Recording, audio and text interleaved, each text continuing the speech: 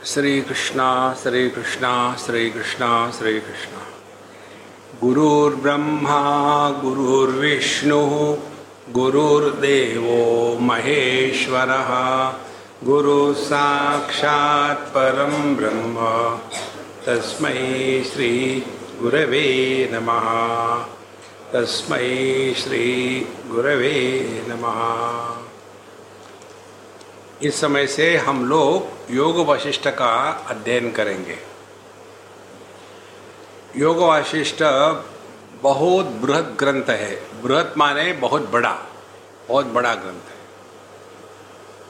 उसमें कहते हैं 32,000 श्लोक है। अब आप अपने आप से भी पढ़ो तो भी बहुत है। उन सबका तो हम लोग पूरा अध्ययन नहीं कर पाएंगे।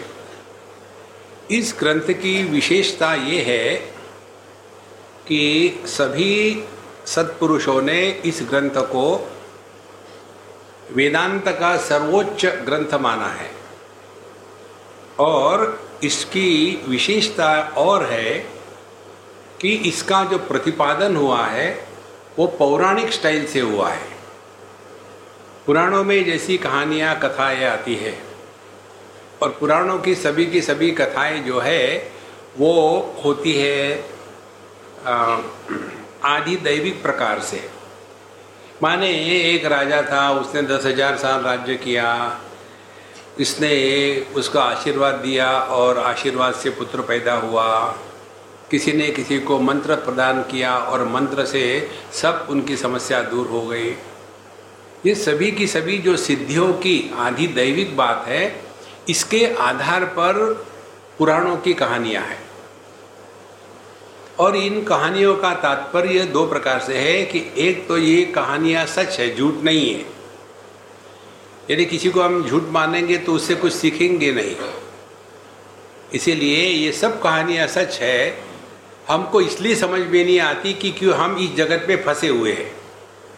देखो, अनेक प्रकार के लोग यहाँ बताए गए हैं।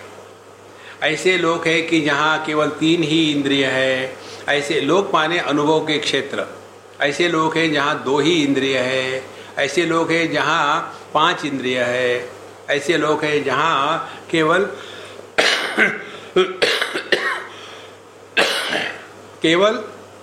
हवा खा के ही जीते हैं। ऐसे लोग हैं कि जो केवल सूर्य प्रकाश में रहने से ही उनको अन्न प्राप्त हो जाता है। इस प्रकार से भिन्न भिन्न प्रकार के लोग इस दुनिया में हैं। और क्योंकि हमको मालूम नहीं, इसीलिए हम सोचते हैं कि ये गलत है। ये गलत नहीं है, ये हमारे ज्ञान की कमी है। तो इस प्रकार से भिन्न भिन्न कथाओं के माध्यम से तात्पर्य का निर्णय किया है। जो सत्य बताना है, जिस परमात्मा को हम सब ढूंढ रहे हैं, जिसको वेदांत में ब्रह्म कहते हैं, योग में ईश्वर या परमात्मा कहते हैं, और भक्ति में जिसको भगवान कहते हैं, उस तत्व को अपने आत्म रूप से पहचानने के लिए ये सब प्रपंच है।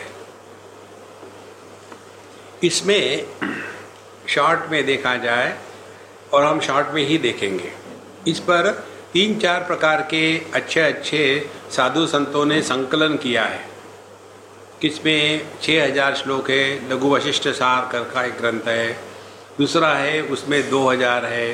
तीसरा है इसमें 1,800 श्लोक है। इस प्रकार से भिन्न भिन्न संतों ने उसमें से निचोड़ निकाल करके साधकों के लिए प्रस्तुत किए हैं। इसमें 6 प्रकार के प्रकरण है जिसको सर्ग कहा है। एक है वैराग्य, दूसरा है मुमुक्षु व्यवहार, तीसरा है उत्पत्ति, जगत का निर्माण, स्थिति, ये जगत कैसे रहता है, उपासना, किस प्रकार से हम शांति प्राप्त कर सकते हैं, और निर्वाण, कैसे हम अपने जीवन में यह जो मोक्ष है उसकी प्राप्ति हो सकती है। ये 6 प्रकरणों को लेकर के यहाँ विषय का प्रतिपादन हुआ है। और इसकी विशेषता ये है कि इस ग्रंथ के अध्ययन से ही हमको पता चलेगा कि इस ग्रंथ का अधिकारी कौन है, सबका सब इसमें स्वयं ही दिया हुआ है।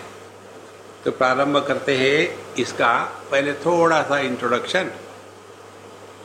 ये कहानी में भी आ जाएगा कि ये वशिष्ठ जी ने भगवान राम को उपदेश दिया है, उसको योग वशिष्ठ कहते हैं, उसको महारामायण भी कहते हैं और उसको वशिष्ठ दर्शन भी कहते हैं। तो पहले मंगलाचरण आता है। ये मंगलाचरण एकदम जैसे ईशावास्य उपनिषद का शांति पाठ है। ओम पूर्णमदः पूर्णमिदं पूर्णात् पूर्णमुदच्यते पूर्णस्य पूर्णमादाय पूर्णमेवावशिष्यते, इसमें सब कुछ आ गया है। तो इस शांति पाठ में तत्व का प्रतिपादन पूरी तरह से हो गया है और फिर इसी के विस्तार को कहते हैं फिर अगला ईशावास्य उपनिषद। तो उसमें क्या किया है, पहले तत्व का प्रतिपादन कर दिया पूर्णमदः पूर्णमिदं, फिर दृष्टि प्रदान करी है ईशावास्यमिदं सर्वं यत्किंच जगत्याम जगत। जब दृष्टि प्राप्त हो जाती है तब जीवन में व्यवहार में परिवर्तन आता है। तो पहला परिवर्तन ये है तेन त्यक्तेन भुंजीता, जगत के प्रति भोग की भावना समाप्त हो जाती है। माँ गृदः कस्यचित् धनम, और जगत में जो संग्रह वृत्ति है, संबंध बनाने की जो हमारी आदत है वो समाप्त हो जाती है। इसका मतलब ये नहीं कि जीवन बोर हो गया।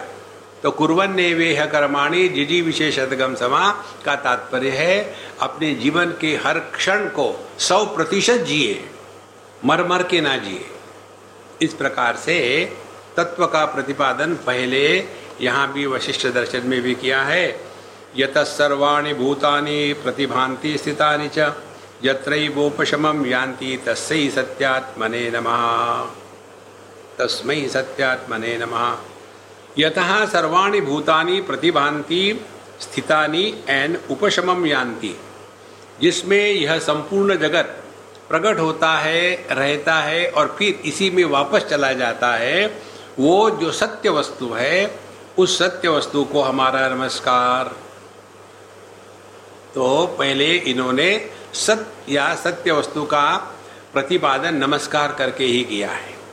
देखो, नमस्कार का तात्पर्य, ये जो नमः शब्द आता है ना, अव्यय है ये हमेशा चतुर्थ विभक्ति के साथ आता है। इसका मतलब ये है जैसे ओम नमः शिवाय, ओम नमः भगवते, तो ओम नमो भगवते वासुदेवाय, ओम नमो नारायणाय, ये रामाय शिवाय नारायणाय भगवते, ये चतुर्थी विभक्ति कहते हैं इसको।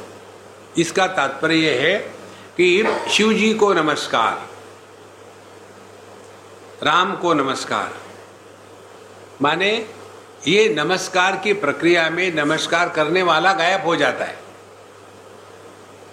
जैसे लहर जब समुद्र को नमस्कार करेगी तो गायब हो जाएगी, लहर बचेगी नहीं। इसी प्रकार से असली नमस्कार यही है कि हम अपने आप को परमात्मा में मिला दें। और कैसे मिला दे, यही यहाँ की साधना है।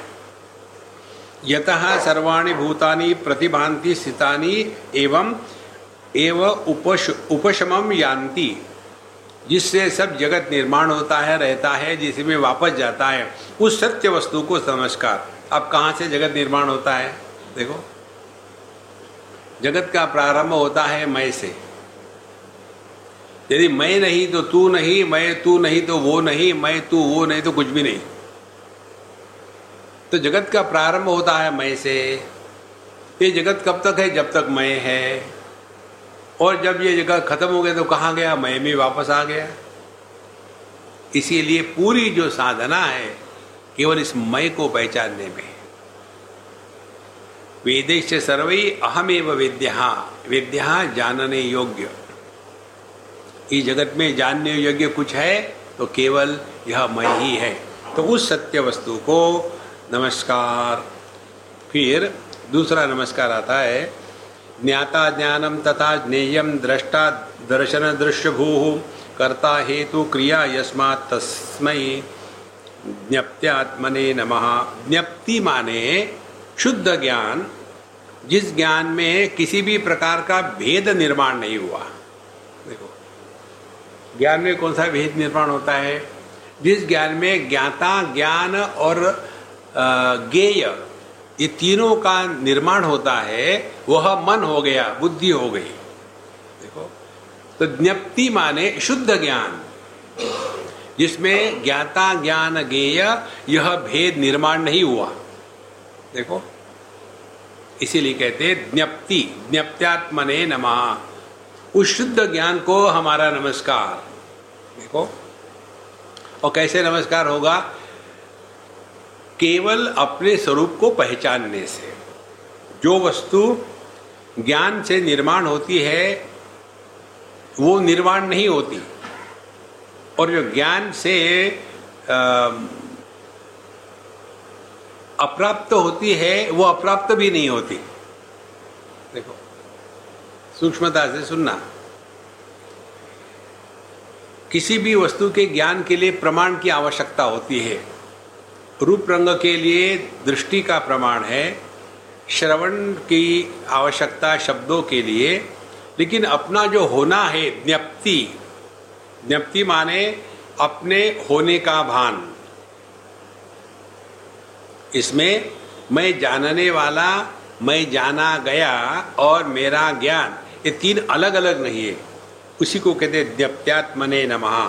तो ऐसी जो शुद्ध चिन्मय सत्ता है, कहते हैं जिसमें ज्ञाता, ज्ञान, ज्ञेय यह त्रिपुटी, दृष्टा, दर्शन, दृश्य यह भूमि, और कर्ता, हेतु, क्रिया और कार्य, कारण और क्रिया, ये सब के सब जिसमें प्रकट होते हैं और जिसमें लय प्राप्त हो जाते हैं, उस शुद्ध चिन्मय सत्ता को नमस्कार।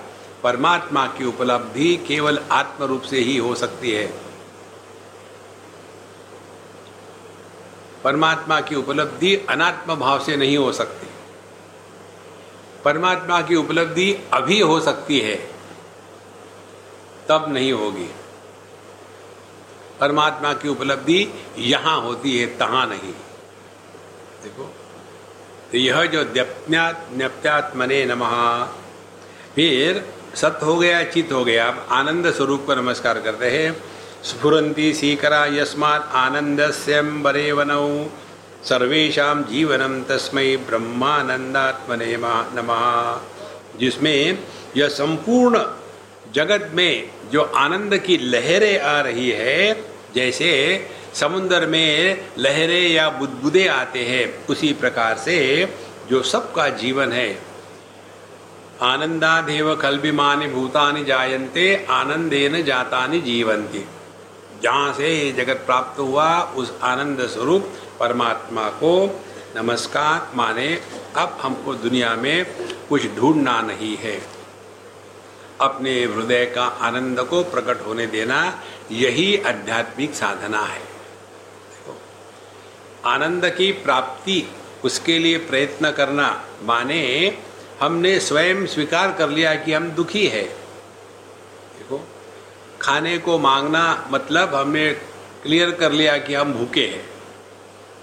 इसी प्रकार से जो सुख की अपेक्षा से जीते हैं वे महादरिद्री है, और जो अपने हृदय में रहने वाले आनंद को प्रकट होने देते हैं वही साधक है। ये तीन प्रकार की जो प्रार्थना हमने करी, इसका तात्पर्य यही है कि हमको परमात्मा की उपलब्धि नहीं करनी है, उपलब्ध परमात्मा को पहचानना है। वो ढक गया है। जैसे चतुर्थ अध्याय में आता है, तद्विद्धि प्रणिपातेन परिप्रश्नेन सेवया उपदेक्षन्ति ते ज्ञानम ज्ञानिनः तत्वदर्शिनः। शास्त्रों का अध्ययन किया, सब कुछ किया, फिर साधु संतों के पास गए, तो वो हमको ज्ञान का उपदेश नहीं कर सकते। देखो, उपदेश करेंगे अज्ञान का, क्योंकि ज्ञान तो शब्द के परे है। तो अज्ञान क्या क्या उपदेश करेंगे? नेति नेति वाक्यतः, तुम देह नहीं हो, तुम प्राण नहीं हो, तुम मन नहीं हो, तुम बुद्धि नहीं हो, तुम विज्ञानमय आनंदमय कोश नहीं हो, फिर तुम क्या हो? जो बचे हैं तुम वो। अन्य देव तद विदितात् अथ अविदितात् अधि। यह ज्ञात अज्ञात के परे है। क्या है ये कभी नहीं बताया जा सकता। इसीलिए यतो वाचो निवर्तन्ते अप्राप्य मनसा सह। धीरे धीरे ये बात मन में जब उतर आती है ना, तब व्यक्ति सहज शांत रहने लग जाता है। और यह अपना जो ज्ञान है, ये जैसे भगवद गीता के तृतीय अध्याय में आता है, भगवान कहते हैं ये हमारा स्वरूप ढक गया है। कैसे? 3 उदाहरण देते हैं। पहला उदाहरण देते हैं कि जैसे अग्नि धुएं से ढक जाता है, या तो दर्पण मिट्टी से ढक जाता है, धूल से ढक जाता है, और गर्भ जो है वो जार से ढक जाता है। इसी प्रकार से हमारा जो स्वरूप है, ये जार से ढक जाना माने तमोगुण के प्रभाव में आना, जगत के जड़ वस्तुओं में ही फंसे रहना। और जो दर्पण ढका हुआ है मिट्टी से, उसको साफ करने के लिए मेहनत चाहिए, माने हम अपने रजोगुण के प्रभाव में कुछ ना कुछ करने का रोग लगा है। और तीसरा जो है वो जैसे धुआं अग्नि को ढक देता है, उसके लिए कम मेहनत लगेगी, क्योंकि अब केवल अपने स्वरूप को पहचानना मात्र है। ये जो 3 प्रकार के ढक्कन है, उसको निकालने के लिए ये सब साधना है। अच्छा महाराज, अब इस ग्रंथ की बात बताते हैं। यत् कथ्यते हि हृदगम मयोपमानम युक्त्या गिरा मधुर युक्त पदार्थया च श्रोतुस्तदंग हृदय पदितो शिवा विसारी व्याप्नोति तैलमिव वारिणिवार्य शंकाम। देखो, यह इस ग्रंथ में जो बताया गया है वो बहुत ही स्पष्ट शब्दों में और बड़े सुंदर प्यारे, कोई कठिन शब्द नहीं है, और इसमें अनेक प्रकार के उदाहरण दिए गए हैं। और इन उदाहरणों के द्वारा यह जो ज्ञान है एकदम हृदय में उतर सकता है। 2 प्रकार के लोग होते हैं। एक प्रकार के वो है जो इस प्रकार से बताते हैं कि सुनने वाला समझ ले कि भैया ये अपने लिए नहीं है। दूसरे प्रकार के लोग वो ऐसा बताते हैं कि लगता है अरे यार ये तो बड़ा आसान है। देखो, दूसरा प्रकार जो है वो यहाँ इन्होंने बताया है, अनेक प्रकार के उदाहरण दिए हैं, और यह ज्ञान फिर सुनने वाले के लिए ऐसे ही उपलब्ध हो जाता है। जैसे देखो कितना सुंदर उदाहरण है। जैसे पानी पर यदि थोड़ा तेल या तेल की बूंद डाल दो तो कैसा वो तेल की बूंद चारों तरफ फैल जाती है बिना किसी प्रयत्न के। इसी प्रकार से इसका नित्य निरंतर अध्ययन चिंतन करें तो यह ज्ञान धीरे धीरे पूरे हमारे जीवन को व्याप्त कर लेता है। त्यक्तोपमान मनोपरज्ञ दुरापम शुद्धम धरा विदुरितम विनिवीर्ण वर्णम श्रोतुर्न याति हृदयम प्रविनाशमेति वाक्यम किलाज्य विवस्मनि यूयमानम। इसमें जो जो प्रकार के उदाहरण दिए हैं, अनेक प्रकार के दृष्टांत दिए हैं, वो केवल कठिन तो नहीं ही है, लेकिन इतने सरल है कि किसी प्रकार का कंफ्यूजन निर्माण नहीं करेंगे।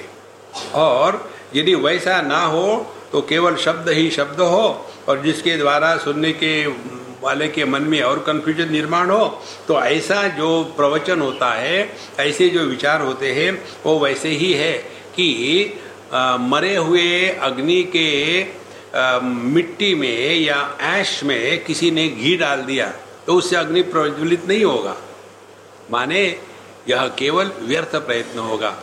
इसलिए इस ग्रंथ में ये विशेष ध्यान रखा गया है, समझाने का प्रयत्न पूरी तरह से, इसीलिए इतना बड़ा ग्रंथ बना है। शास्त्रम सुबोधमेवमिदं सालंकार विभूषितम काव्यम रसमयम चारु दृष्टान्ते प्रतिपादितम। और यह जो शास्त्र है ये बहुत बड़ा ही सुंदर है, और इसमें अनेक प्रकार के उदाहरण दिए गए जिसके द्वारा समझना आसान हो जाता है। इसमें काव्य की भी प्रचुरता है, और ऐसे ऐसे उदाहरण दिए हैं कि जिसके द्वारा आप बड़े आसानी से समझ सको। इनका तात्पर्य क्या हो गया? इस ग्रंथ का अध्ययन करने के लिए पहले ग्रंथ के महात्म्य को अपने हृदय में उतारना आवश्यक है। यदि ग्रंथ का महात्म्य हमारे हृदय में नहीं हुआ तो हम ग्रंथ के अध्ययन में कभी भी अपने मन को नहीं लगा सकते।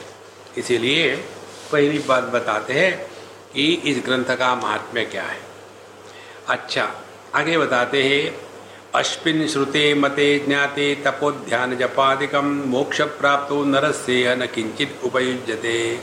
अश्विन श्रुते मते ज्ञाते, इस ग्रंथ के तत्व को सुन लिया, उसके ऊपर में चिंतन किया, उसको ठीक से समझ लिया, ये यदि आपने सिंसियरली कर लिया है तो मोक्ष की प्राप्ति के लिए बाकी और कुछ करने की जरूरत नहीं। कौन सी बाकी चीजें करते हैं हम तपस्या करते हैं, ध्यान करते हैं, जप करते हैं, ये सब की कोई आवश्यकता नहीं यदि आपने इस ग्रंथ को सुन करके अपने हृदय में उतार लिया। देखो ध्यान से सुनना, जितनी समस्या है वो गलत फहमी की है, बाकी कोई समस्या नहीं। केवल अपने अंदर में झांक के देखो इसको। हम ही ये कल्पना कर लेते हैं, अमुक व्यक्ति मुझे प्यार नहीं करता और वो मुझे अच्छा लगता है, हमारी कल्पना होती है, ऐसा कुछ नहीं होता। देखो हमने जो आपको उदाहरण दिया था ना, वो एक मच्छर हाथी के दुम के बाल पर बैठ के क्रॉस करके गया नदी को। अब उस हाथी को क्या फर्क पड़ता है,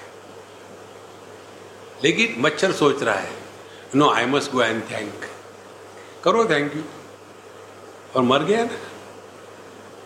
अपनी ही कल्पना होती है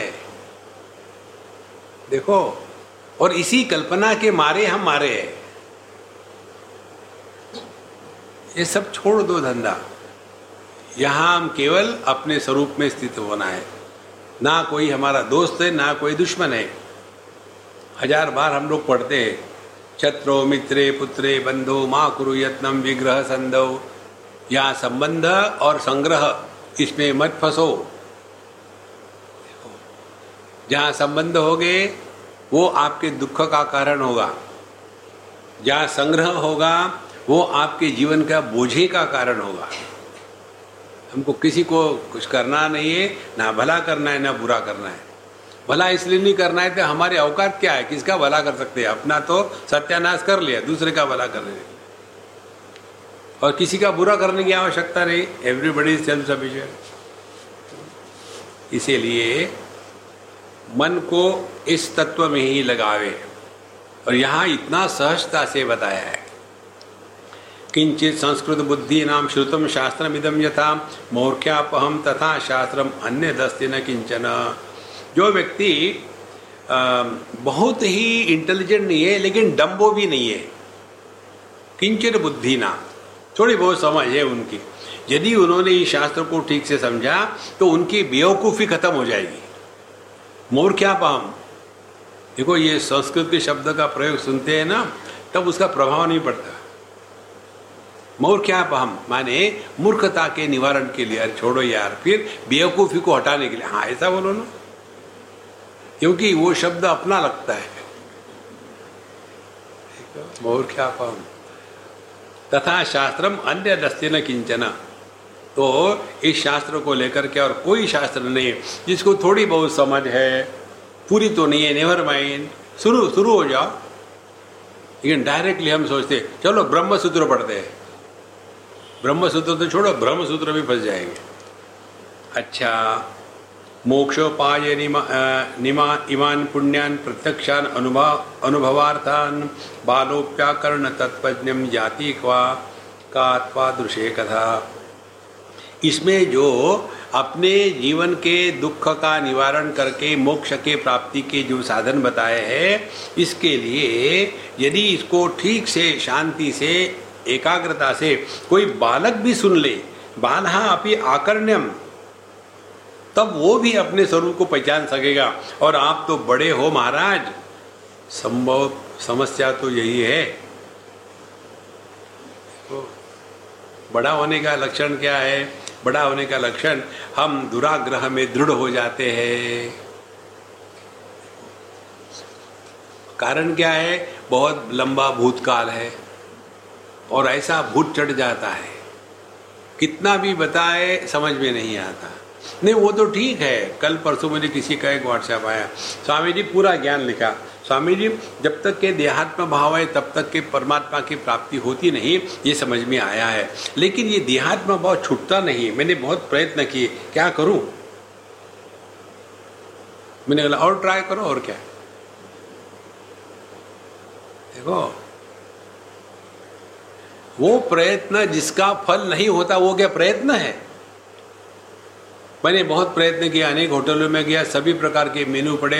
हालांकि मैं वेजिटेरियन हूँ, फिर भी मैंने नॉन वेजिटेरियन मेनू पढ़े, लेकिन फिर भी भूख नहीं जा रही। तो क्या करें? राम नाम सत्य करो। देखो महाराज, तो ये कोई प्रश्न नहीं होते। सर्व दुख क्षयकरम परमाश्वासनम धिया सुख दुख क्षयकरम महानंदैक कारणम।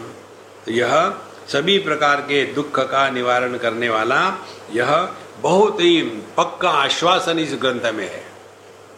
क्योंकि दुख कहाँ है? ये जो उदाहरण आपको दिए हमने 1000 बार, एक आध बार भगवान की कृपा से हो जाए क्लिक।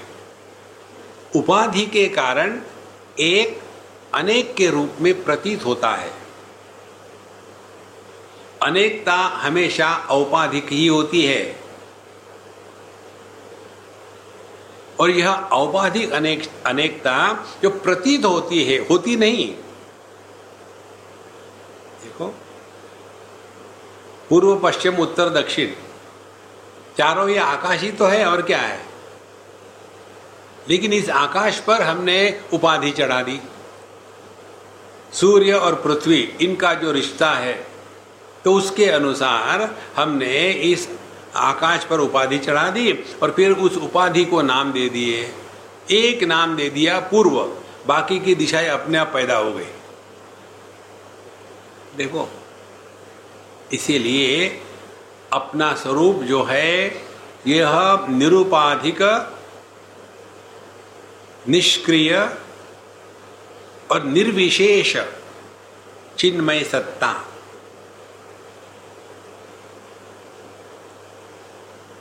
हमको करना कुछ नहीं है। इस ग्रंथ में यही बात बताई है 1000 बार। तो आप यदि इस तत्व को हृदय में उतारेंगे तो क्या होगा? यही होगा कि जहां जहां दुख है उसके मूल में एक औपाधिक व्यक्तित्व निर्माण हो गया है।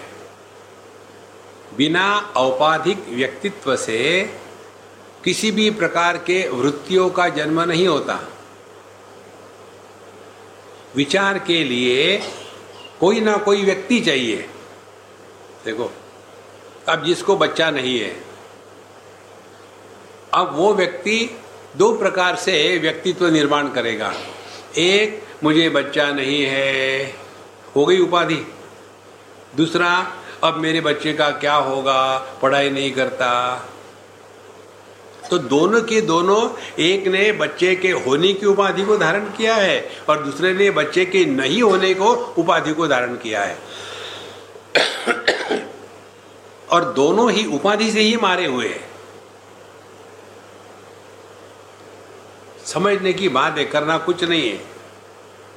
देखो, इस औपाधिक अनेकता से अपने आप को बचाने के लिए जो अनेक टेक्निक हमने आपको बताए, एक टेक्निक ये है, अपने भूतकाल के बारे में बोलो मत।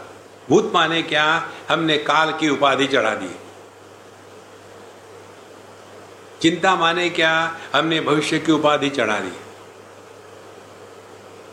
तुलना माने क्या? हमने वर्तमान की उपाधि चढ़ा दी। यह जो काल के उपाधि से ही व्यक्तित्व का निर्माण होता है।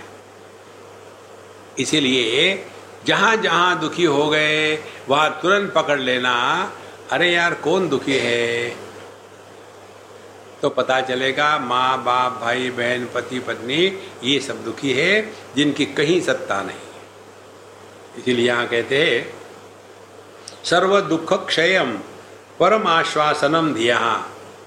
अपने बुद्धि को ये पूर्ण विश्वास से प्राप्त हो जाएगा कि हम में अनेकता प्रतीत होती है उपाधियों के कारण।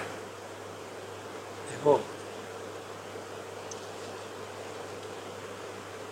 और रोज का अपना अनुभव, जब हम सपना देखते हैं या गहरी नींद में होते हैं, उस समय हमने देहात्म भाव की उपाधि का त्याग कर दिया, उस समय हमने मन की उपाधि का त्याग कर दिया और निरुपाधिक सत्ता है।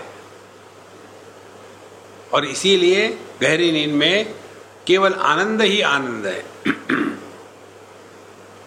और उस आनंद से चार्ज होकर के सुबह उठते हैं। तो क्या कारण है कि गहरी नींद में हमने क्या किया कि जिसके द्वारा एकदम चार्ज हो गए? किया कुछ नहीं, केवल यह जागृत और स्वप्न के बोझे को उतार दिया था। ध्यान से सुनना, आप कोई भारी सामान लेके जा रहे हो तो थक जाते तो सामान को रख देते, थोड़े देर रखने के बाद फिर ताकत कहां से आती है? थकावट कहां से आई थी? उपाधि को धारण करने से।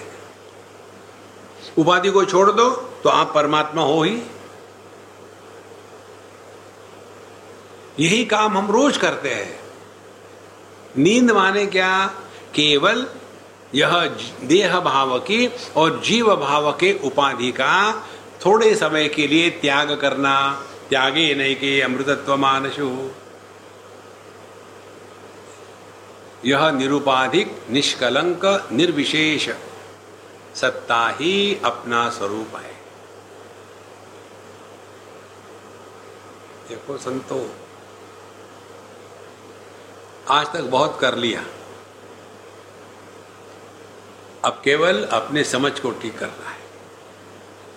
और समझ को ठीक करने के लिए एक ही उपाय है, अपने अंतःकरण से दुराग्रह को निकाल डालें। ऐसे जिद्दी होते हैं हम लोग कि अपने ही कारण परेशान। इसीलिए देखेंगे आप बुढ़ापे में लोग परेशान अन्य के कारण नहीं होते, अपने कारण परेशान होते हैं और फिर उदार हृदय से सबको परेशान करने लग जाते हैं।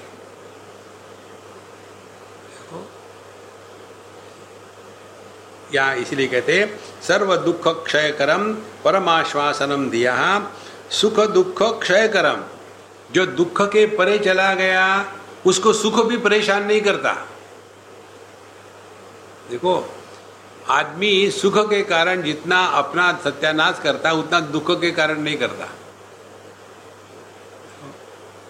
इतनी एक्साइटमेंट उसको सह नहीं सकते। ये दोनों एक्सट्रीम्स है जीवन के। एक दुख के कारण मरता है, एक खुशी के कारण मरता है। और मैं आपको एक कहानी बताई थी, एक डॉक्टर को उसके पत्नी को एक बड़ा ये मिल गया लॉटरी का टिकट। अब उसको पत्नी को तो पता नहीं, अब ये सोच रहा डॉक्टर के क्या बताऊं, कैसे बताऊं उसको। उतने में उसका दोस्त टपकता है, बोलता है यार ऐसा ऐसा हो गया, कैसे बताओ पत्नी को? यार तू फिक्र मत कर, मैं कर लूँगा। ये पहुँच गया भाभी भाभी करके और वहाँ जा कर के कैजुअली पूछा, अच्छा भाभी यदि आपको 10 करोड़ डॉलर का लॉटरी का टिकट लग गया तो? बोले कहाँ मजाक कर रहे हैं, हमारा कहाँ भाग्य है भैया। ये समझो लग गया है तो लग गया तो ठीक है, मैं आधा आपको दे दूंगी। जैसा उसने सुना कि 5 करोड़ उसको मिलने वाले मर गया। देखो, खुशी को भी सहना चाहिए। We get too excited. जीवन का संतुलन दोनों प्रकार से, जैसे खाई आई तो दुख है और क्रेस्ट आ गई तो सुख है। तो जैसे समुद्र में हम होते हैं तो लहर ऊंची गई तो भी दुख होता है, गड्ढे में गई तो भी दुख होता है। केवल समान रहना है। इसीलिए सुख दुख क्षयकरम महानंदैक कारणम, और यही महानंद का कारण है। माने समत्वम योग उच्चते। अपने जीवन के संतुलन को कभी भी किसी के भी कारण दुखी मत होने देना। जो अन्य के कारण दुखी होता है वो बेवकूफ़ है। पहले मैं बेवकूफ़ था, अब नहीं हूँ। कैसे बेवकूफ़ था? दूसरों को लेकर के परेशान होना। फिर एक दिन आप ही ने मुझे सिखाया कैसे सिखाया? आप क्यों परेशान होते हो? कितने महात्मा आके चले गए, कोई हमको ठीक नहीं कर सका। तुम अपने को समझते क्या हो? औकात पहचानो। ठीक है गुरु महाराज, कुछ दिन के बाद भाड़ में जाओ, मुझे कोई फर्क नहीं पड़ता। देखो महाराज, ये सिद्धांत है जीवन का। अन्य के कारण दुखी होना, इससे बड़ी मूर्खता कोई नहीं है। विशेष कर ये माँ बाप लोग, जैसे आपको अपने माँ बाप को सिलेक्ट करने का चॉइस था क्या? नहीं था। इसी प्रकार से आपको अपने बच्चों को सिलेक्ट करने का चॉइस नहीं है। कोई माँ बाप चॉइस चूज करेगा क्या कि मेरा बच्चा गुंडा बनेगा? कर भी सकते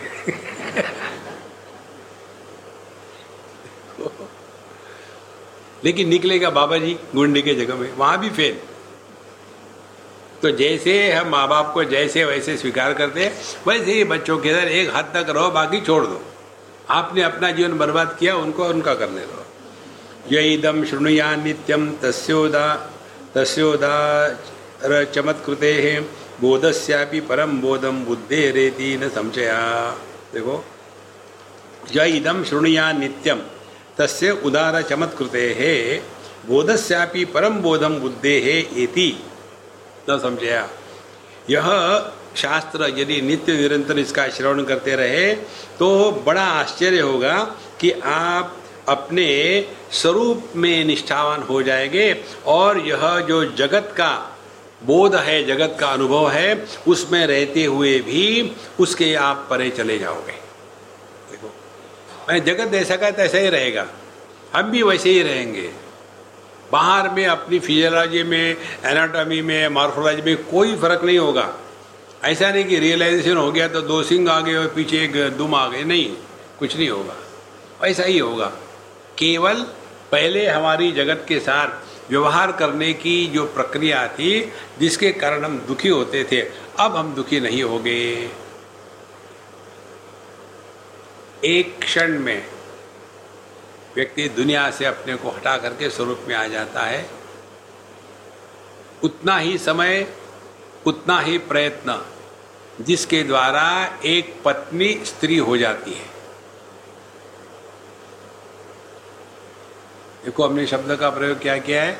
पत्नी स्त्री हो जाती है, माने वो पत्नी बनी थी।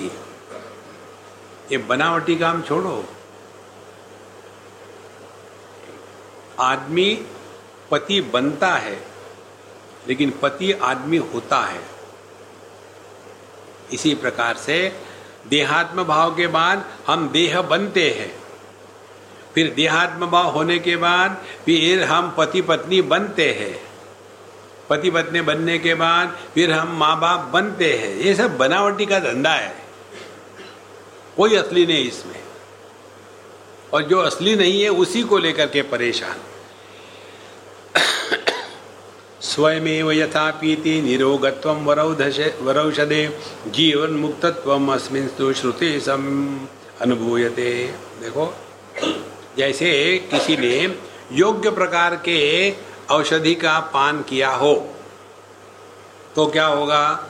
स्वयमेव यथा पीते, लेकिन उसको अपने रोग का निवारण करने के लिए स्वयं को उस औषधि का पान करना है। ऐसे नहीं कि पत्नी को बताया, देखो मुझे आयुर्वेद की कड़वी दवाई अच्छी नहीं लगती, तुम मेरे लिए ले लो। वो बेवकूफ ले भी लेगी, लेकिन तुम्हारा रोग नहीं जाएगा। देखो, इसी प्रकार से स्वयमेव यथा पीति निरोगत्वम वरौषधे जीवन मुक्तत्व अस्मिंस्तु बुधे। इसी प्रकार से इस जीवन को, इस ज्ञान को, इस ग्रंथ में बताए हुए प्रक्रिया को, इस ग्रंथ के सूक्ष्मता को यदि हम अपने जीवन में धारण करेंगे तो जिंदा रहते हुए भी हमको ना मरने का डर है, ना लंबी उम्र करने की इच्छा है, ना जीने की तमन्ना है, ना मरने का इरादा है।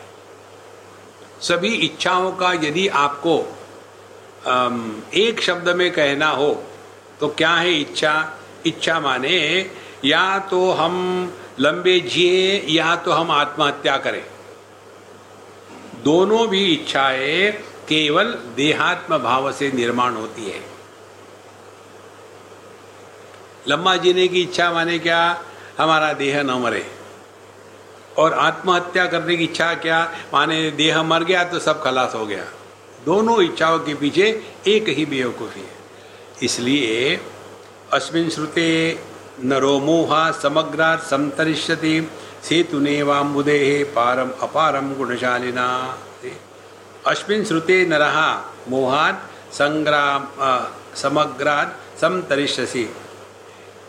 इसको सुनने के बाद, इस ग्रंथ के अध्ययन को सुनने के पश्चात जितना भी मोह नाम का समुद्र है उससे हम तुरंत पार कर जाते हैं। जैसे हम किसी समुद्र पर यदि पुल बनाया हो तो हम उससे पार चले जाते हैं, उसी प्रकार से यह जो ज्ञान है ये बहुत ही पारम अपार गुणशालिना, सभी गुणों के परे यह जो प्रकृति का समुद्र है, 3 गुणों का खेल है, इन सब के परे अपने स्वरूप में हम वापस लौट के आते हैं। ग्रंथे नानेन लोकोयम अस्मात् संसार संकटात् समुत्तरिष्यति क्षिप्रम भूति न वाशु सागरात्। अनेन ग्रंथेन लोकः, कोई भी व्यक्ति हो, इस दुनिया के सभी लोग इस ग्रंथ का अनुसंधान, शास्त्र प्रणीत श्रवण निधिध्यासन इत्यादि करें तो संसार के संकट से मुक्त होकर के वैसे ही पार चले जाते हैं जैसे नाव लेकर के हम समुद्र को पार कर सकते हैं। यदस्ति ह्य तदन्यत्र यन्नेहास्ति न तत्क्वचित् इमं समस्त विज्ञान शास्त्र कोशम विदुर्बुधाः। इसी प्रकार का श्लोक महाभारत में भी आता है। महाभारत में भी कहते हैं व्यासो शिष्ट जगत त्रयम। जो महाभारत में नहीं है वो कहीं नहीं है, और जो महाभारत में वही सब जगह है। यहाँ भी वही का वही विचार का श्लोक है। यद अस्ति ह तद अन्यत्र न अस्ति। जो यहाँ है वो एक और कहीं नहीं है, जो यहाँ नहीं है वो कहीं भी नहीं है। और इसीलिए समस्त विज्ञान शास्त्र कोशम, सभी शास्त्रों का निचोड़, इसका जो संग्रह है वो इस ग्रंथ में है। ऐसा सभी ज्ञानी लोग समझते हैं, स्वीकार करते हैं। इस प्रकार से इस ग्रंथ का महात्म्य पहले हमारे बुद्धि में आना चाहिए। जैसे आपने सबने भागवत सुनी है तो पहले भागवत कथा शुरू होने के पहले वो गोकर्ण जी की कथा आती है, धुंधुकारी की कथा आती है। कैसी, माने आजकल की जो लड़कियां बच्चे पैदा नहीं करना चाहती है ना, ये कोई नई बात नहीं है, तब से चलता आ रहा है। जो एक महामाया थी वो बोली कि मैं नहीं बच्चे पैदा करूंगी, बच्चे पैदा करूंगी तो मेरी फिगर ख़त्म हो जाएगी, फिर लोग मेरी तरफ कैसे देखेंगे और मेरा सौंदर्य ख़त्म हो जाएगा, इसीलिए मैं बच्चा नहीं पैदा करने चाहती। फिर उसको पूरा कहानी बता के फिर भागवत की कथा सुनाई जाती है, और फिर भागवत की कथा सुनने के बाद कैसा उस प्रेत की मुक्ति हो जाती है। जब ये कथा हृदय में उतरेगी तब हम भागवत कथा पढ़ेंगे, सुनेंगे। इसी प्रकार से पहले इस ग्रंथ का महात्म्य हमारे हृदय में आना चाहिए। देखो ये ग्रंथ इतना विस्तीर्ण है, बहुत सुंदर है। जितना इसका अध्ययन करते जाओ सूक्ष्मता और बढ़ती है ज्ञान की। और ज्ञान की सूक्ष्मता माने जिस ज्ञान में अनात्म भाव समाप्त होने लग जाता है।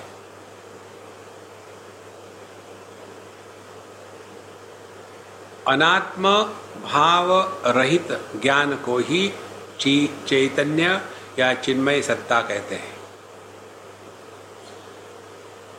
जिस ज्ञान में अनात्म भाव नहीं है, अनात्म भाव माने यह मैं नहीं हूं, इसको कहते हैं अनात्म भाव।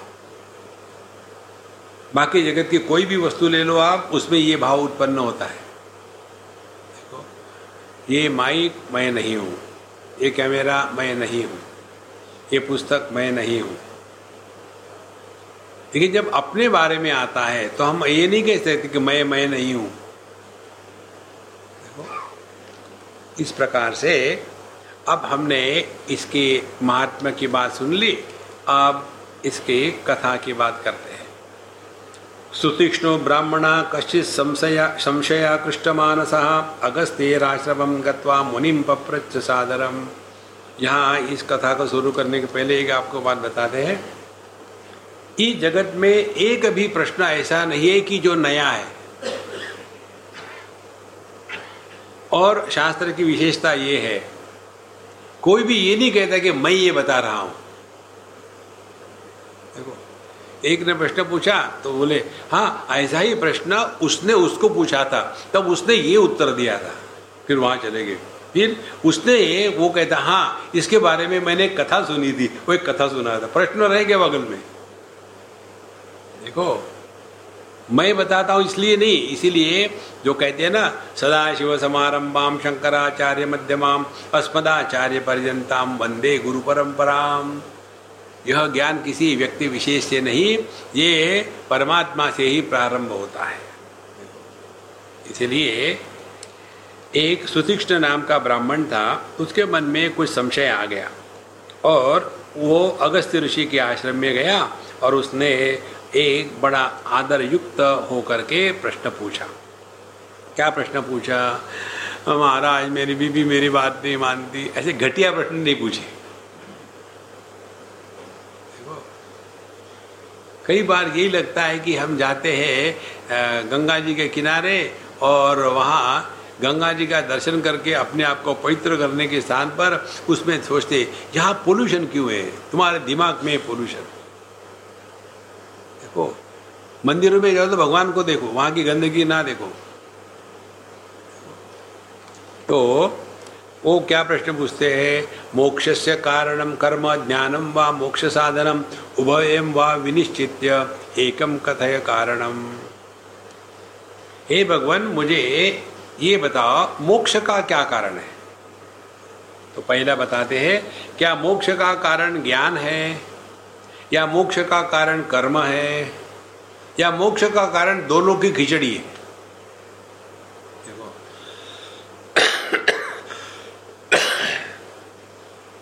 ये प्रश्न पूछा। अब जो कर्म में फंसे हैं वो इतना ही कहेंगे हमेशा, कर्म करो कर्म करो, वही सब कुछ है वही सब कुछ है, वो उसमें फंसा रहेगा। और जो ज्ञान में है वो कहेंगे देखो रुते ज्ञानान्न मुक्ति, ज्ञान ही चाहिए ज्ञान ही चाहिए। और शिव सूत्र में जाकर के पढ़ो तो कहता है ज्ञानम बंदा, ज्ञान के ही कारण आदमी बंधन में आता है, छोड़ो ज्ञान को, मौज में रहो। तीसरा कहता है ऐसा नहीं, थोड़ा थोड़ा ज्ञान भी चाहिए तो कर्म भी चाहिए। ये जो होता है ना एवरेजवादी। तो ये तीन प्रकार के प्रश्न आते हैं कि मोक्ष का कारण कर्म है या ज्ञान है या दोनों का मिलाप है। वह विनिश्चित एकम कथय कारणम। ये मत बताना है कि ठीक है तुम वो बोले वो भी ठीक है ये भी ठीक है, नहीं नहीं, एक स्पष्ट बताओ। यही विशेषता है शास्त्रों की। अर्जुन में प्रश्न यही कहता है कि कर्मणाम योग एंड कर्मणाम संन्यास उभयो एक वदनिश्चित्य ये न श्रेयो अहम आपनुयाम। कभी तो आप कर्म की स्तुति कर रहे हो, कभी कहते हो कर्म का संन्यास करना चाहिए, तो दोनों में एक बताओ ना क्या है। तो वहाँ भगवान बताते हैं दोनों की आवश्यकता है। तो वहाँ तो बताया कर्म और ज्ञान की दोनों की आवश्यकता है, और कोई कहते कि नहीं केवल ज्ञान ही ज्ञान चाहिए। इसका कारण ऐसा प्रश्न क्यों आता है? एक कथा हमने आपको बताई थी। एक महात्मा जी बैठे थे, उनका चेला भी बगल में बैठा था। एक सज्जन आए मिलने के लिए और कहा कि महाराज जी, जब तक कि आदमी मेहनत नहीं करे तब तक के जीवन में कुछ नहीं मिलता, ठीक है ना? तो नहा बेटा एकदम ठीक है, तुमको सब समझ में आएगा, जाओ। प्रसाद दे दिया, निकल गए। दूसरा आया, वो कहता है महाराज जी आदमी को मेहनत तो करनी चाहिए, लेकिन जब तक के भगवान की कृपा नहीं होती तब तक मेहनत सफल नहीं होती, ठीक है ना? हाँ जी बिल्कुल ठीक है बेटा, तुम तो बड़े भगवान के भक्त हो, जाओ, हो गया। तीसरा आया, तीसरा कहता है महाराज क्या भगवान क्या कर्म कुछ नहीं, भगवान की इच्छा तो सब कुछ संभव है। हाँ बिल्कुल ठीक है, वो भी चला गया। अब ये जो कमंडल चेला बैठा था उसके दिमाग में खिचड़ी हो गई। एक को ज्ञान कहाँ ठीक है, कर्म करो ठीक है, कर्म के साथ भक्ति हो ठीक है, भक्ति की पराकाष्ठा ये कि कुछ मत करो, निठल्ले बैठो, तो भी हो जाता है। तीन में क्या सच है? गुरु महाराज ने कहा सच ये है कि तुमने क्यों सुना, तुमसे बात कर रहे थे क्या? इसी को लेकर के मैं जब भी जाता हूं ना कहीं गाड़ी से, किसी को अन्य को मैं गाड़ी में नहीं लेता, इसी को लेकर के। देखो कई बार फोन पर हमारा पूरा सत्संग चल रहा, किसी की कोई समस्या है, किसी कोई हम बोल रहे हैं, और ये सब शूर्पकर्ण सुनाकर इसके बाद उसको देखो, हम उस दिन जा रहे थे ना, स्वामी जी कह रहे थे ये हो गया था, वो हो गया, किसके बारे में बात होती? अरे तुम्हारी बारे में बात होती। क्या जरूरत है? बहुत डेंजरस होते हैं ऐसे लोग। They are very good only on the front desk, क्योंकि फ्रंट डेस्क में आदमी एक ही बार मिलता है। रोज ऐसे आदमी के साथ पाला पड़ा तो सत्यानाश। तो ये तीन में कर्म ज्ञान या ज्ञान कर्म का समुच्चय, तीन में क्या है मोक्ष का कारण, एक बताइए।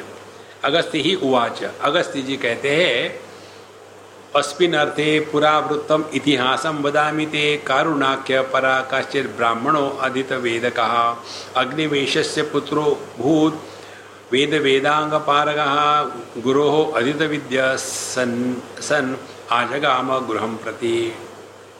जब ये प्रश्न पूछा तो उन्होंने कहानी शुरू कर दी। देखो तो क्या कहानी कहते, इसके बारे में एक इतिहास में तुमको सुनाता हूँ। एक अग्निवेश नाम के अच्छे व्यक्ति का कारुण नाम का एक पुत्र था, और उसने अनेक प्रकार के वेद वेदांग इसका अध्ययन कर लिया। चारों वेदों का वेदांग माने उसके जो 6 अंग है उनका भी उसने अच्छी तरह से अभ्यास कर लिया था। और एक बार वो पूरा अभ्यास होने के पश्चात घर वापस आ गया, और गुरोः अधीत विद्या सन आजगाम गृहं प्रति, घर में वापस आ गया। उसके बाद क्या हुआ, तथा तस्था व कर्म कृत तुष्टिम संशयानो गृहे तदा अग्निवेश विलोक्यात पुत्रम कर्म विवर्जितम प्राह एतद् वचो निन्यम गुरु पुत्रम हिताय च। फिर उन्होंने देखा कि अपना लड़का इतना पढ़ा करके घर आ गया है, और आने के बाद निठल्ला बैठ गया। देखो कितने जगह होता है ऐसा, बड़े गए पढ़ने के लिए और पहले ग्रेजुएशन किया, फिर पोस्ट ग्रेजुएशन किया, और फिर डॉक्टरेट करी। ये डॉक्टरेट करने वाले बेकार होते हैं। I am very clear about it. Those who are unfit to live in this world, they get into research. वहाँ उनको अपने टेस्ट ट्यूब से खेलते रहो। उनका एक ही काम है, एक पेपर पब्लिश करो, झूठ सच एक मिल जाता है। और सबका गुरु एक ही, गूगल आनंद, लेकिन खड़ा करके। तो ऐसे ही ये पढ़ा करके आया और घर में निठल्ला होके बैठ गया। अब मेरा कहीं मन लगता ही नहीं। तो अग्निवेश विलोक्यात पुत्रम कर्म विवर्जितम। तो अग्निवेश ने अपने पुत्र को देखा कि जो नित्य नियम होने चाहिए घर में, सुबह जल्दी उठना है, नहा धो के अपनी स्नान संध्या पूजा यज्ञ कर्म या जो कुछ नित्य पाठ है, अपना जप है, शास्त्रों का अध्ययन है, जप, ये सब का सब रोज होना ही चाहिए। इसको नित्य कर्म कहते हैं। लेकिन हम बस उठेंगे 10 बजे और धूम धड़ाका करके सीधे ऑफिस में पहुंचे। देखो महाराज, जीवन की सुंदरता इसी में है। Retire early and get up early. इतना पढ़ने का क्या मतलब निकला, early to bed and early to rise? फर्क तो कुछ पड़ा नहीं। तो ये छोटी सी बात का यदि हम पर फर्क नहीं पड़ता, early to bed and early to rise, तो फिर प्रज्ञानम ब्रह्म अयम आत्मा ब्रह्म। महाराज जी मजाक में उठाओ, आप तो ब्रह्म हो, हम कहाँ हैं? देखो इसीलिए इसने इतना सारा किया और सब कुछ छोड़ छाड़ कर निठल्ला बैठा। ये सब डिप्रेशन के लक्षण है, ज्ञान के लक्षण नहीं है।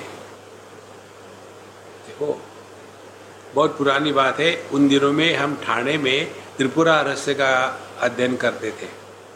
मुझे याद है एक बार मुझे डॉक्टर अनिल भी ले गए थे वापस जाते समय। तो एक दिन एक सज्जन मुझे मिलने आए सत्संग में, और सत्संग के पश्चात कहते बिल्कुल दाढ़ी बीड़ी बड़ी हुई है, ऐसे मटमैले कपड़े, एकदम अवधूत के जैसे। तो बोले स्वामी जी मुझे कुछ पूछना है आपसे। तो मैंने बोला अब मैं आपसे बात नहीं करूँगा, कल जब आओगे तो नहा धो करके शेव करके स्मार्ट बन करके आना। मैं ऐसे गौरव से बात नहीं करता। बेचारा दूसरे दिन आ गया। आप देखो कैसा लग रहा है? हाँ अच्छा लग रहा है। फिर आप पूछो क्या है? बोले मैं इंजीनियर हूँ लेकिन कुछ करने का मन ही नहीं करता। ये घर कैसा चल रहा? मेरी पत्नी कमाती है, वो घर का देखती है, और मैं बैठ के खाता हूँ। निष्काम कर्मयोग से 4 बच्चे पैदा होंगे।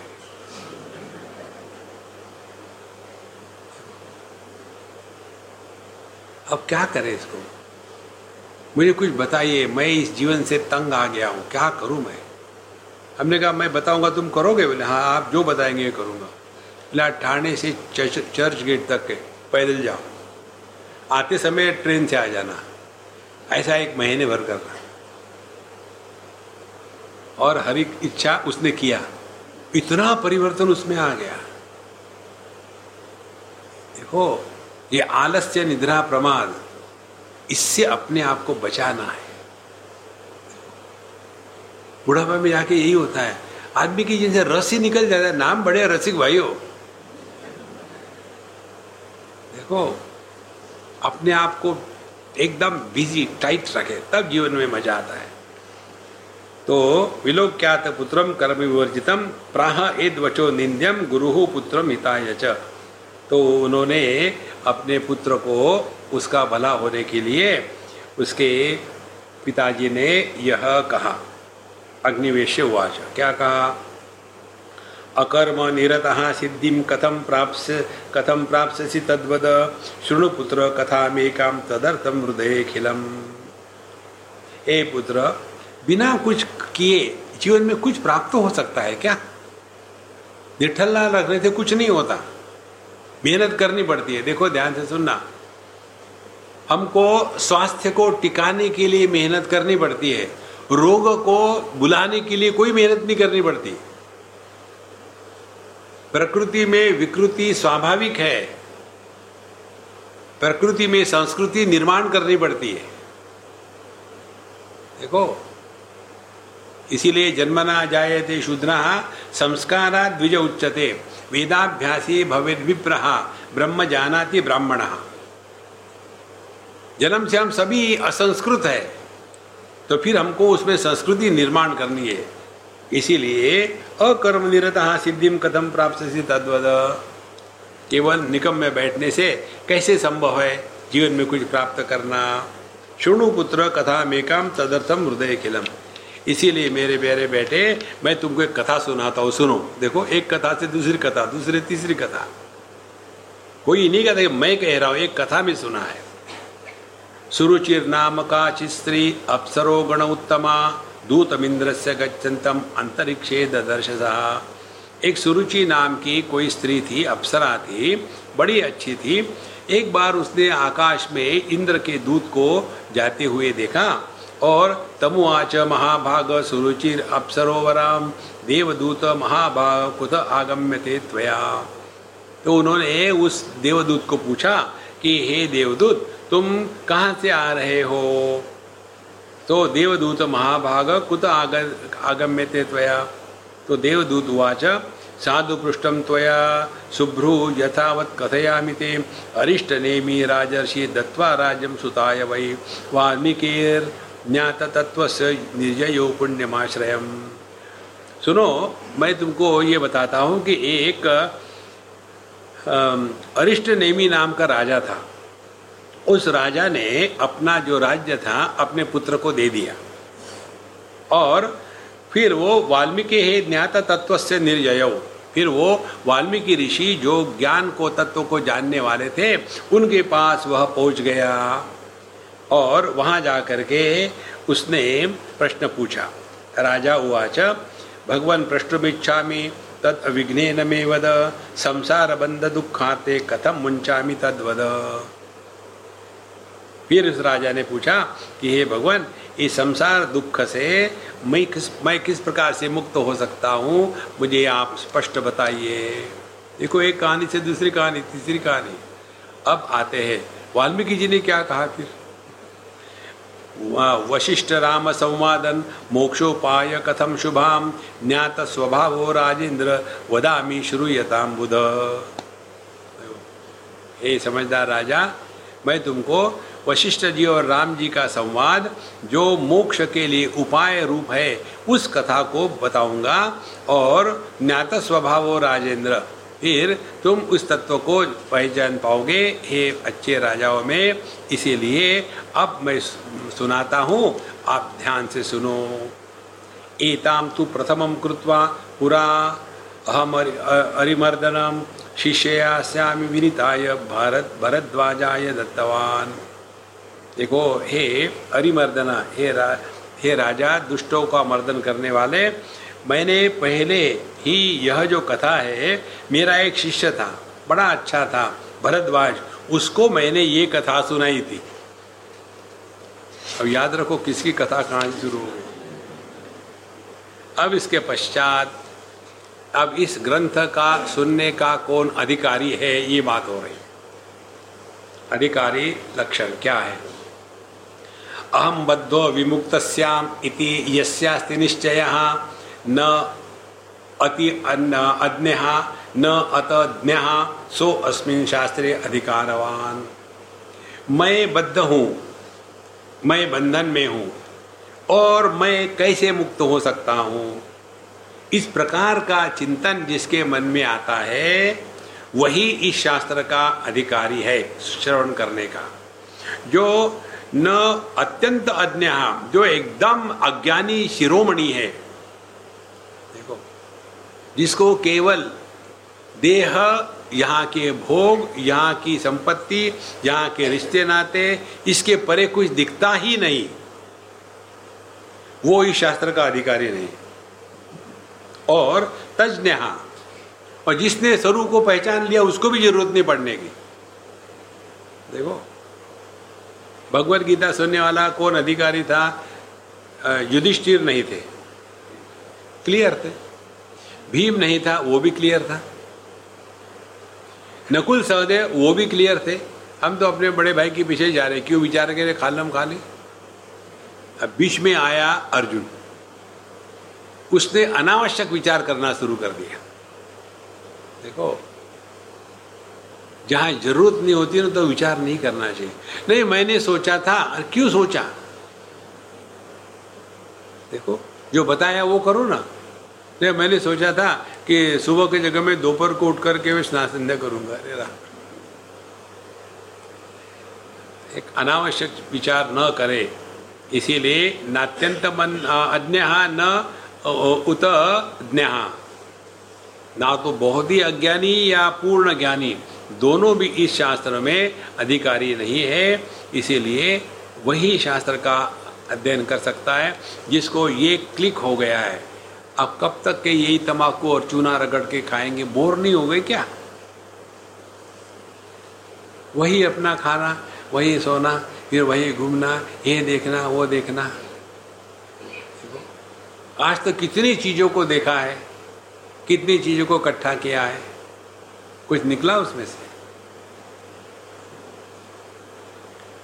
जब तक के हम अपने जीवन के प्रणाली से, जीवन के पद्धति से उबते नहीं, तब तक के हमारा मन बहिर्मुखता से हट करके अंतर्मुखी नहीं हो सकता। मन का अंतर्मुखी होना दो प्रकार से है। एक तो अपने जीवन के अनुभूतियों का, सफलता का, विफलता का विश्लेषण करके क्या सीखा है। अंतर्मुखित्व सीखने के बाद जब होता है तब उसको वैराग्य कहते हैं। और अंतर्मुखित्व फेल होने के कारण, फ्रस्ट्रेट होने के कारण, डिप्रेस होने के कारण जब होता है तब वह रोग है डिप्रेशन का। तो ये हमारा अंतर्मुखित्व कैसे हो रहा है, इधर देखना है, ध्यान देना है।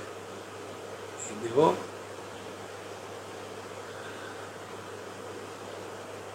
क्षीणे वित्ते कहा परिवारः, ज्ञाते तत्वे कहा संसारः। जब तक के ये दुनिया में फंसे रहेंगे तब तक इसी में रहेंगे। यहाँ हमारा ध्यान स्वरूप की तरफ गया फिर इस संसार हमको कुछ नहीं कर सकता। इसीलिए नात्यंतम अज्ञान उत अज्ञा सो अस्मिन् शास्त्रे अधिकारवान। अब इसके पश्चात प्रसंग आता है कि ये अधिकारी कौन था जिसको वशिष्ठ जी ने ये ज्ञान दिया। यहाँ से दूसरा प्रसंग शुरू होता है कि जिसमें बताते हैं कि क्या हुआ था भगवान राम को और कैसे हुआ था, इसको लेकर के अगला प्रसंग अगले बार लेंगे। ओम पूर्णमदः पूर्णमिदं पूर्णात् पूर्णमुदच्यते पूर्णस्य पूर्णमादाय पूर्णमेवावशिष्यते। ओम शांति शांति शांति। हरि ओम। श्री गुरुभ्यो नमः। हरि ओम।